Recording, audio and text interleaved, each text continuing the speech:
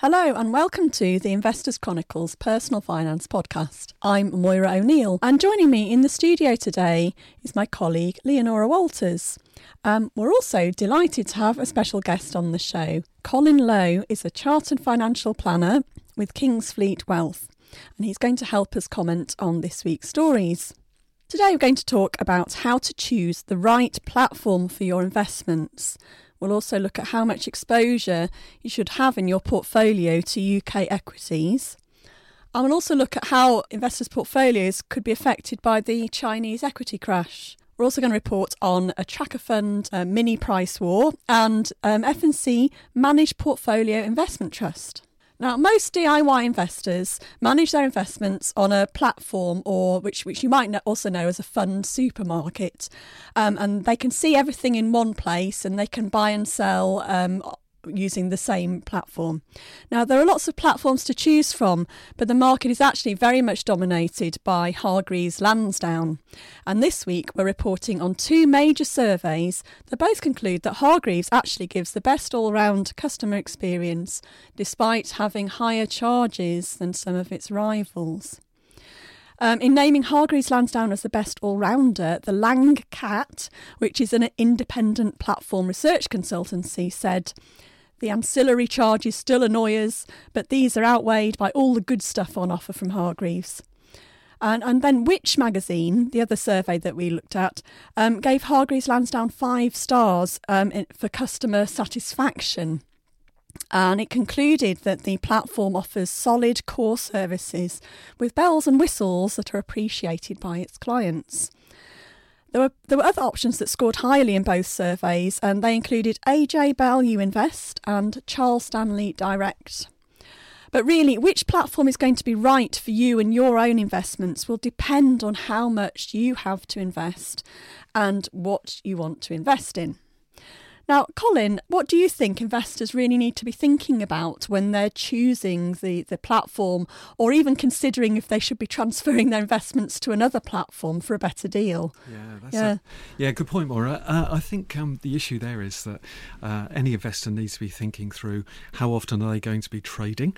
If all you're just going to be doing is buying a few assets and holding them for the next 15 years, then maybe a platform isn't for you because it's another layer of charges, obviously.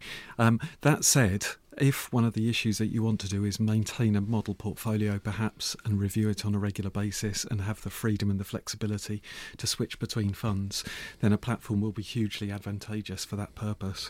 And again, the issue then comes to what funds do you want to invest in? If you just want a range of collectives, then you will have a broader choice of platforms. If, however, you want to incorporate investment trusts and maybe some individual stocks, then you will be more restricted. So there are some decisions that need to be taken before you plough into the platform decision. And obviously people's investment sort of repertoire or their trading patterns may change over the years as they become more confident. So you may not have been a frequent trader 10 years ago, but now you might be starting to deal a lot and you might need a different service. That's right. It's interesting to... That's very true, and I think actually probably it's more often than not that people will now be using platforms. I think it's rare for people to hold individual investments directly, and also most fund groups and investment trust companies are trying to cut down on their back office systems, and they would much rather clients use trading platforms. It's simpler for them and it cuts down on their costs of administration as well. So I think the direction of travel for the UK finance industry, profession, whatever you want to refer to it as, is very much to use platforms and to enable people to have the freedom of choice and to make quick and easy changes. The layers of charges can be really confusing though, can't they? Because all platforms use very different charging structures. They may, for example, levy like a percentage charge of your investments every year, and that's usually around the 0.35 or 0.45 mark. That's right. And then other platforms might say, fine, we'll just charge you a fixed fee every year for holding your investments here, and that could be like 150 quid. That's right. And for larger investors, the fixed fee will probably make sense. For smaller investors, a percentage might be charge. better. Yeah. So it's really, as your portfolio gets larger, you may need a different platform as well. You're absolutely right. And again, some incorporate dealing charges. So for every transaction, there's a £5, £10 or £15 charge. And then there'll be others who just build in all the dealing costs as part of the percentage fee or the flat rate charge. So again, there's all sorts of things to look for. Personally, I would tend to go for the all-inclusive rather than the dealing charge arrangements, because if mentally you have to incorporate a dealing cost into any purchase or any sale, then perhaps you'll be less inclined to go ahead with the change which you know you really ought to be making. Yeah. And I think it can just be a stumbling block. And it's still an issue we have to raise with clients, that they think, oh, is there going to be a cost for making a change? And actually there isn't. So often to be able to change or amend or update a portfolio, if you're on an all-inclusive cost where you're either paying a percentage or a flat rate over the year but no dealing costs, then it allows you to keep your portfolio more up to date. I think that's a really good point, that you shouldn't really, as we say, you shouldn't let the tax tail wag the investment dog. You shouldn't really let the costs influence your investment decisions either. It really is all about getting the right investments ultimately, isn't it? Absolutely right. And again, I think that's really what the Lancats article was saying about the platform, in that look for the value it can give you. And obviously they've made comments on various platforms as to whether they're good, bad, and they've given different examples of different types of investor, which is a very interesting point. And it might be something that people want to have a look at and try and identify themselves with the different investors they try to describe, because they then give a proposed best solution and then 2 or 3 alternatives that come in at a similar level. This issue of customer service as well is hugely important to a lot of our investor readers. I mean, they really want to be able to pick up the phone and talk to someone straight away if they've got a problem, and they want to make sure that things don't go wrong when they buy or sell. Yeah. It's really... We're often dealing in these things with people's life savings, so you need to have someone you can talk to. Now, of course, one person you might choose is if you want to get some advice, to deal through an advisor, and they will help you pick a platform. But if you want to self-invest, then find a platform that will give you lots of support so that you can pick up the phone and help and get help. And I think that's probably why Hargreaves scored highly in those surveys, because they do reportedly do very well on that customer support. Now, moving on, in this week's Portfolio Clinic, we're looking at how much UK exposure you should have in your portfolio. And Charles, our case study, he was 63 and he wanted to start generating retirement income from his portfolio when he retires next year. However, Charles was worried that his portfolio is too heavily weighted to UK equities. He's actually just got just over half of the portfolio invested in the UK, and the balance of that is fairly evenly spread across the globe. Colin, you are one of the experts on the portfolio. What do you think the advantages are of UK versus diversifying overseas? I mean, was Charles getting it broadly right? Charles wasn't too far out, actually, and I just thought he had a very good point in saying, looking at his portfolio, it's just predominantly UK held, and it's something which we all suffer from, that we all initially have a UK bias because we deal in companies that we've heard of. So we walk out down our high street and we see different retail providers, and we understand them and we think we know how they work, and therefore we invest in them. But I think over time we realise that the world is, although it's becoming a smaller place, it's still a big place, and there are lots of people who perhaps we haven't heard about. And we're always encouraging our investors to think of the fact that here we are not investing in countries, we're investing in companies. And it's very important that it's companies who derive a return, companies who provide growth, companies who provide dividends.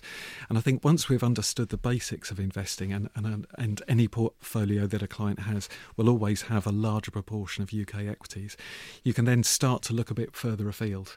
And so then to be able to look at global equities is a very good move. I mean, some UK equities give lots of exposure to, overseas markets anyway, don't they? So I mean, some advisors, maybe not yourself, would argue that you can get global exposure through just the London stock market, really. Absolutely. Can't you? And I think that's a very fair point, actually, and it is one that we do often overlook. If you look just in the UK stock market, there are firms listed there that actually don't trade in the UK at all. Miners and so on that don't have any UK reason to be here at all, other than they want to list in the UK. So, yeah, it's an interesting point. However, if you look at, there may be, for example, a desire to invest in the luxury car market, you might not find that stock in the UK.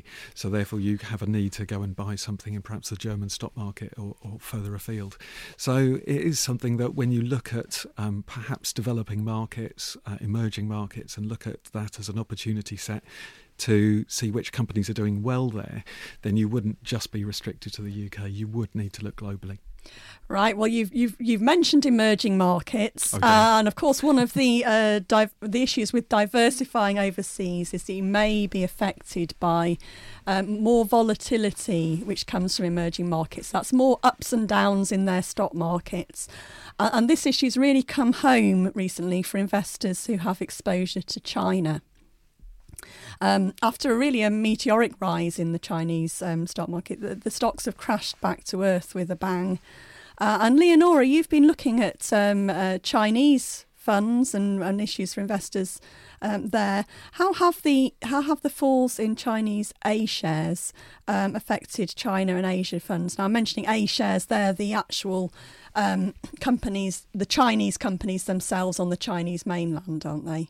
Yes. And so what's been going on? Yeah, well, I think investors holding funds as opposed to, let's say, A-shares ETFs, which really do track the main shares, probably won't be feeling the full brunt, because most managed funds have a majority of investments in Hong Kong shares rather than China A shares. Now, some funds have a proportion in China A shares, but not all their holdings.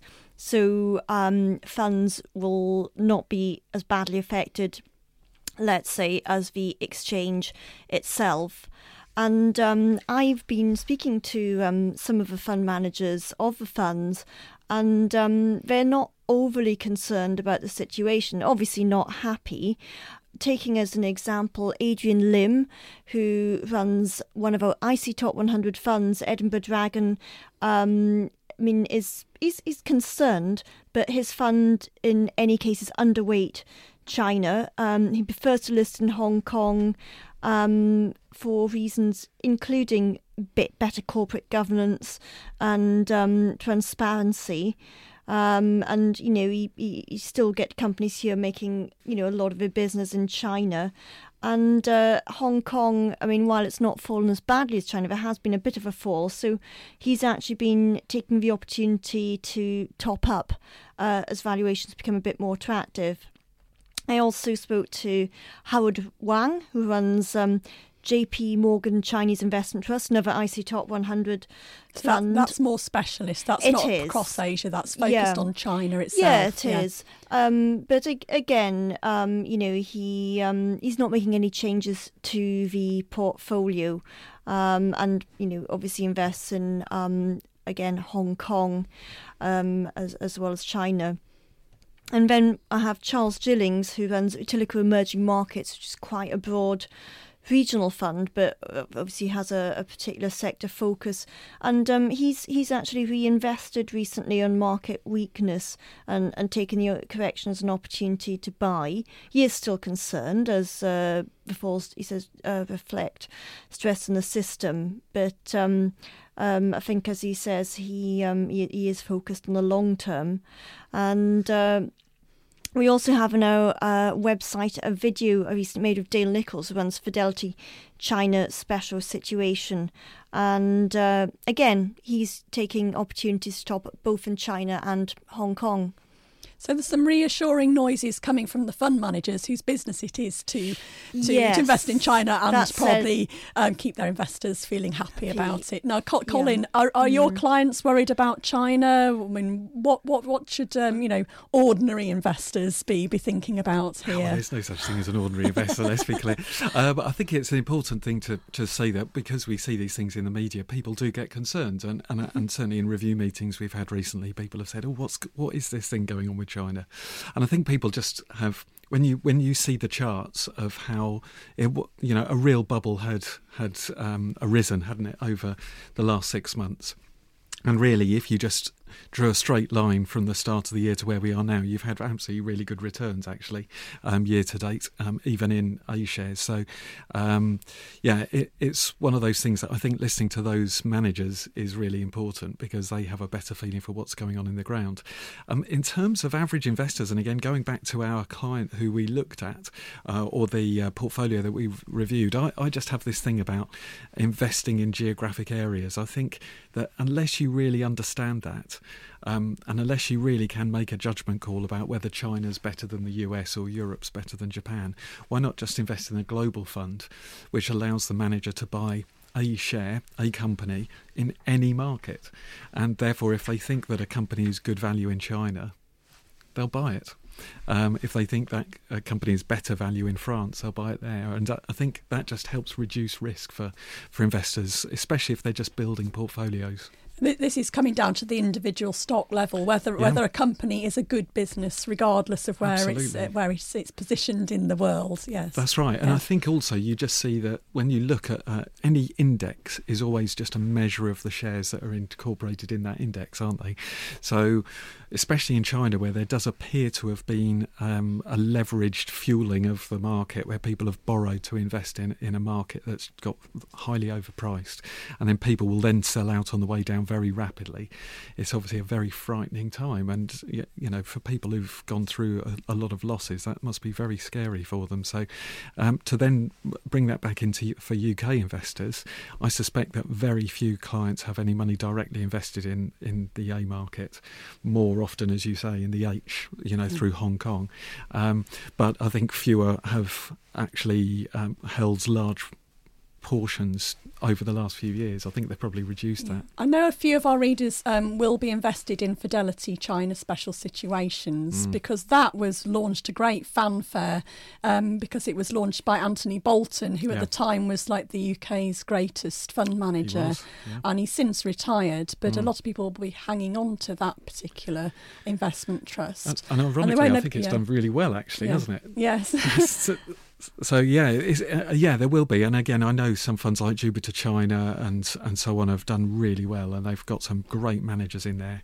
If you really do have a feeling that that's what you want to be in, then do research the fund managers really well and research the funds that you could be invested in, and some great investment trusts as well. Okay, moving on again. This week we're reporting on the ongoing price war between tracker fund providers. Now I'm saying war, it's not really hotting up terribly, but it's sort of been chuntering on in the background for several years, that tracker funds have been getting cheaper and cheaper very gradually. And BlackRock, one of the big players in this market, is the latest to cut its charges.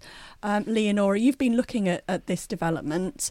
Does BlackRock now have the cheapest options for passive investors? No, it doesn't. The funds that cut the price on, they're very cheap options. But for example, if you buy Legal and General's tracker funds off the Hargreaves Lansdown website, you can get things a bit cheaper again.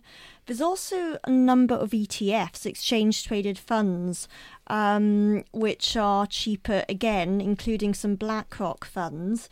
And I think the thing investors have to bear in mind is you don't only have to think about the actual fund charge, you have to think about where and how you're buying it. So if you buy an ETF, you probably have to pay brokerage fees to buy that, whereas you don't probably get that on a open-ended tracker fund. But then if you hold tracker funds on certain platforms, you might get a monthly or quarterly charge for keeping it on the platform, even if you don't get a trading fee. Now this varies from platform to platform to platform.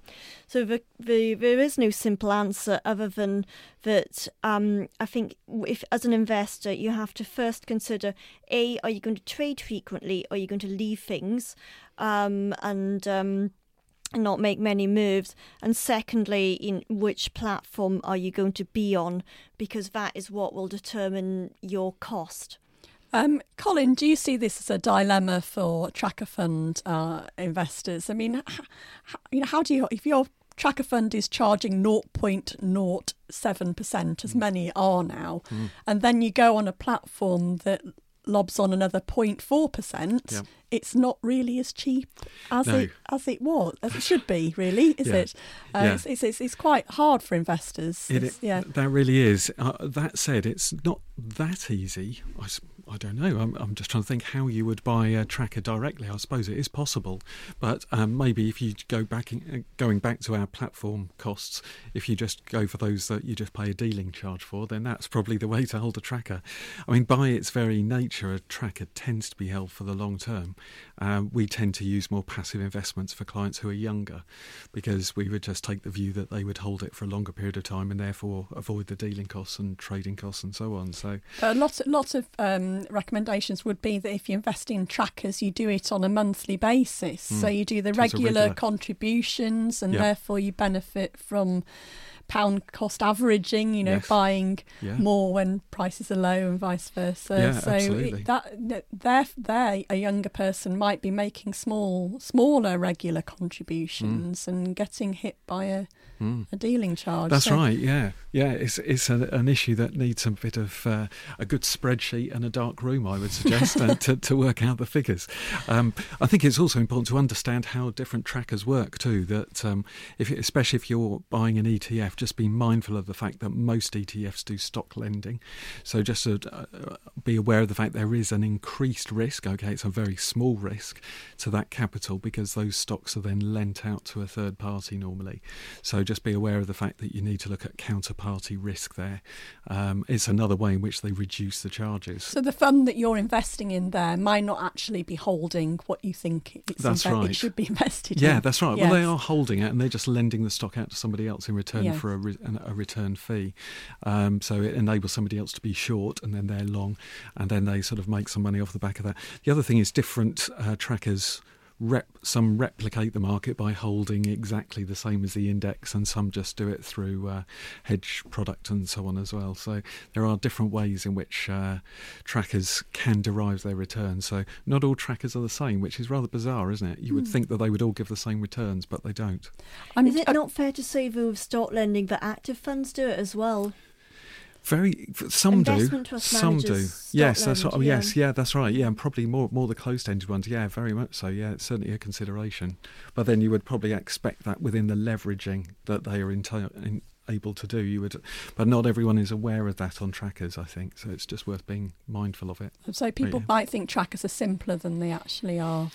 I was just going back to these two platform surveys that we mentioned at the beginning, and if you're going to hold for relatively small amounts in tracker funds, which actually recommends Fidelity, because it's got a lower overall platform charge as a percentage, and it also recommends Barclays stockbrokers. So maybe that's something to look at. Yeah, sounds good. Now, let's look at an Investors Chronicles Top 100 fund.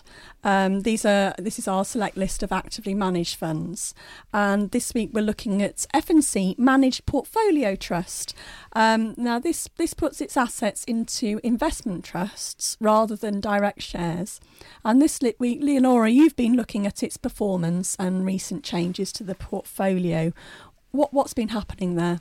Yes, the investment trust recently reported its annual results, and areas that did particularly well for the trust were biotech funds. It holds a Swiss-listed fund, BB Biotech, and it holds Biotech Growth Trust and Worldwide Healthcare, which we count as IC Top 100 funds, and these investments all did really well. Investors might like to note that BB Biotech does plan to list in London at some point, possibly later this year. Now, another area that did quite well within F&C Managed Trust portfolio were the investment trusts run by Mark Barnett, who works for Invesco Perpetual and has taken over some of Neil Woodford's funds, including Edinburgh Investment Trust. Now, the manager of F&C Managed Portfolio was last year concerned Mr. Barnett might have too much money to run and too much to do after taking on Neil Woodford's funds, as well as continuing to run his own. But I asked Mr. Hewitt how he feels a year on, and he said after recently visiting Invesco's offices and speaking to the team, he's quite persuaded that they can manage. They're well organised and they've hired more staff. And he also points out that Edinburgh and Perpetual Income and Growth have performed really well. And as he says, the evidence is in the performance numbers. So he's still confident in Mark Barnett and his team.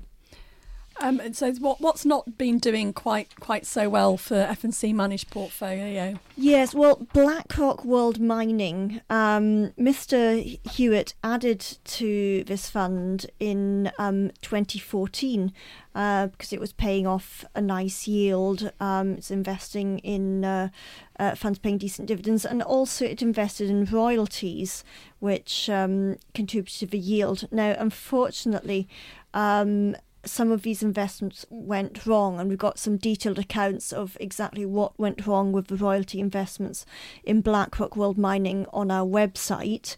Now, it caused the share, the investment trust price to slide. I mean, Mr. Hewitt bought it at $4.50 and sold it at $3.60, which doesn't sound good, but he says it was actually a good choice because BlackRock World Mining now trades at around 245 pence a share. So it's not doing well at all. More generally as well of commodities, as to here it says that things haven't yet turned, and he has no direct holding in the commodities trusts, but he's keeping an eye on announcements in that area, including looking at big companies like BP and Shell. Colin, what do you think of this particular fund, this F&C managed portfolio trust? Yeah, well, thanks for bringing it to our attention. It's quite nice to have the opportunity to take a specific look at a fund because we don't always get that. And it's done really well actually in the last couple of years. It looks as though it went through a tricky time 4 or 5 years back, but seems to have come out of that very, very well. But it's a really good example of how getting one or two small things right and making a lot of money of those can override some larger holdings perhaps not doing quite so well. So it's done very, very well. Certainly on the biotech side of things, it's picked some really good funds and it's done very, very well on those. We've quite often recommended this as a way for somebody who's interested in investment trusts to sort of dip their toe into the water because it's a good sort of one-stop diversified portfolio of investment trusts. Yes. Yeah. Do you think that's fair? I think that's spot on. I think it's exactly that. It's got a very nice spread. It takes a lot of that decision making away from the individual so that they can rely on somebody else to use their expertise and knowledge. And I think it's done incredibly well.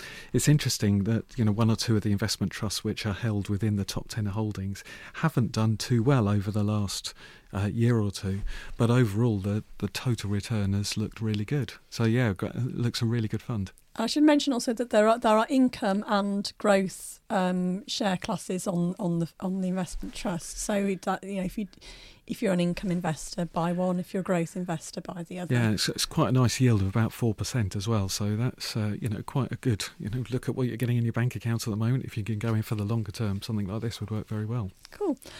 OK, well, I'm afraid that's all we have time for today. So thank you to our special guest, Colin Lowe of Kingsfleet Wealth, and to Leonora Walters of the Investors Chronicle.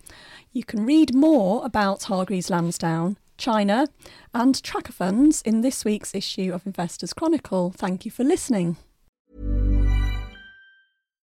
When you make decisions for your company, you look for the no-brainers. And if you have a lot of mailing to do, Stamps.com is the ultimate no-brainer. It streamlines your processes to make your business more efficient, which makes you less busy. Mail checks, invoices, legal documents, and everything you need to keep your business running with Stamps.com. Seamlessly connect with every major marketplace and shopping cart. Schedule package pickups and see your cheapest and fastest shipping options from different carriers, with rates up to 89% off USPS and UPS rates. And with the Stamps.com mobile app, you can take care of mailing and shipping wherever you are. Make the same no-brainer decision as over 1 million other businesses with Stamps.com. Sign up with code PROGRAM for a 4-week trial, plus free postage and a free digital scale. No long-term commitments or contracts. That's Stamps.com. Code PROGRAM.